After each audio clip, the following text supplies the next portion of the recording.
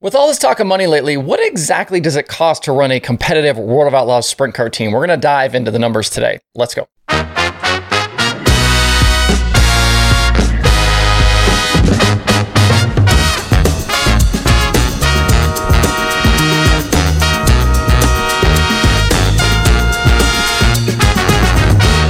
It's Wednesday, December 7th. I'm Justin Fiedler. This is Dirt Tracker Daily. I've got a bunch of good stuff for you today, but before we dive in, I want to spotlight MSP Mounts, who is the sponsor of today's episode. MSP Mounts, owned by sprint car racer Dan McCarron, make action camera mounts that are perfect for whatever you race. That could be on dirt or on asphalt. These heavy-duty mounts can fit any roll bar or tubing from 3/4 of an inch thick up to 2 inches, and because these are built by racers for racers, you know they're tough enough to handle whatever you can put them through. If you want to see what one looks like, besides what's on the screen, I've got one right here. Super awesome, really great, kind of put together manufacturing, and everything is put together really nice. If you're a watcher of Flow Racing, you've actually probably seen video footage captured using these mounts. Flow likes them because they're super fast and easy to take on and off the cars. You don't need any tools. You just use the quick clamp that comes built in. It's a good time to get into the content creation game. And if you're going to do that, you're going to need some of these mounts for all of that important onboard footage. The other thing I was thinking about with these mounts is for driver improvement. If you mount one of these with a GoPro inside your car, you could use it for film study. You could check your racing lines, see how the track evolves, and what your competition is doing around you. So as we get into indoor season, or you're making your 2023 plans, grab a few of these for your racing program. You can order online at mspmounts.com, and I've got a discount code for you. If you use code DIRTTRACKER at checkout, you'll get 10% off your order. That's DIRTRACKR at checkout over at mspmounts.com for 10% off. Also, if you're headed to PRI this week, find Dan. He's actually going to be at PRI, and he's got some of these mounts with him. You can actually see one for yourself. Make sure you tell him that I sent you. Also, really quick, Dirt Tracker sprint car decals are back in stock over at shop.dirttracker.com. $5 includes postage and sales tax if you would like to grab one of those. All right, today's show topic is one I've had on my idea list almost since I started doing the Dirt Tracker podcasts and shows. And with all the talk lately about money and payouts, it seemed like a good time to finally dive in and make it happen.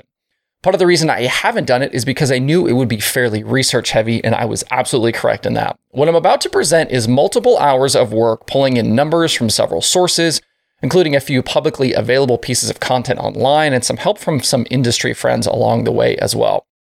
So what I'm about to share is a bit of a breakdown on what it costs to run a World of Outlaws Sprint Car Series team for a season. Couple of notes before we start. First, these numbers are based on a team that will run towards the front of races and not what the season could potentially be done on at the cheaper end. This is going to be a top 5 team at the end of the season in the standings, somebody that's going to compete for wins. And second, a few of these numbers are definitely estimates, but they should be fairly close. Obviously, nobody's going to let me look at their actual books, but thanks to those of you out there who took a look at these and provided me some guidance. Third, these numbers are not hyper-specific, meaning I'm not counting every single TI bolt in the bins at the shop. I've made a few generalizations, which we'll get into as we go. Also, if you're someone in the industry and you see a massive hole or screw up somewhere, feel free to let me know, as I know these numbers won't be absolutely perfect, but I think they'll be pretty damn close. So let's get into it. The overall number I started with was from Justin Marks. If you aren't aware, Marks is the current owner of Trackhouse Racing in NASCAR, but he did previously own the Larson Marks sprint car team with driver Shane Stewart. They competed for several seasons with the Outlaws and had some big wins along the way, including a King's Royal. In a 2016 episode of the Dinner with Racers podcast with Sean Heckman and Ryan Eversley, Marks revealed that his sprint car team operated each season on $500,000. That was all expenses, including shop rent and 3 employees. He pointed out that Shane Stewart did not earn a salary, he just got 50% of the earnings. Also, he said that he was able to almost cash flow the team off of prize money alone without any additional sponsorship support. I think that's an interesting takeaway from that conversation. So using that $500,000 number and accounting for inflation, I figured that same team would cost about $620,000 a season right now. And we can break that number down using other resources available around the interwebs, plus, like I said, some extra help. A few examples of the pieces I used for that help included a 2021 Speed Sport article about the cost of racing sprint cars at Bristol. And there's a 2019 sprint car and midget piece about tow money paying the bills that featured some numbers and comments from Mikey Kemper. Kemper was the longtime crew chief for Craig Kinzer. He actually recently just departed that team. And the operating expenses for the year that I took into account are shop rental, diesel and truck expenses, crew guy salaries, the tire bill, hotels, plus engine and car maintenance and miscellaneous things.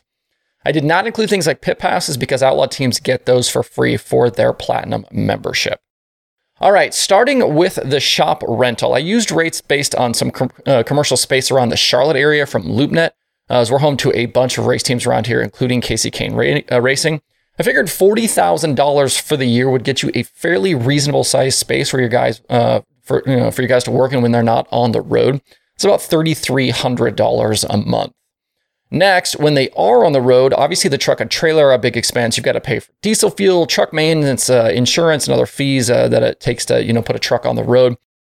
And the common number you hear about mileage for an Outlaw season is 40,000 miles, which on a truck getting 6 miles per gallon and the national average diesel price right now being around $5, that puts you at $35,000 for the year. But depending on various factors, though, I bumped that to $50,000 for the budget. That would cover any variance in those prices as they kind of go up and down, plus any extra trips needed throughout the season that maybe we don't think about. As for the truck itself, based on a few cost calculators online, I've got expenses and fees at about 50 cents a mile.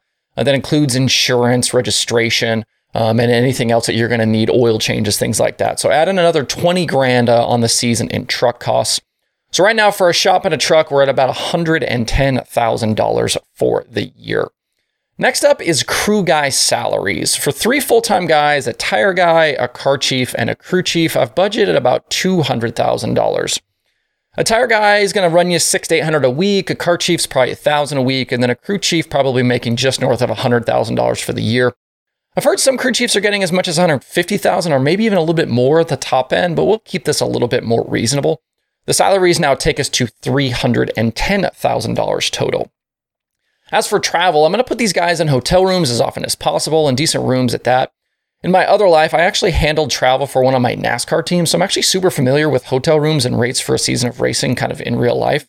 So I set that at $100,000 for the season. It could be done cheaper for sure, but I don't want my guys in sketchy roadside places, so that takes us to $410,000. And when you talk about racing, obviously tires are going to be a problem. The past few years have seen prices rise substantially and shortages affect the racing. So tires are going to be a huge part of your budget as a sprint car team. Right rears from Hoosier are north of $300 each right now. And thanks to some feedback, I put the tire budget at $80,000 for this season. If we want to run 75 nights, that puts us just above $1,000 a night in tires. And that brings our total cost up to $490,000. So of our original $620,000, we're left with $130,000 for engine and car stuff, plus any miscellaneous costs. And then I knocked that down to about $100,000, figuring $30,000 for engine rebuilds through the year.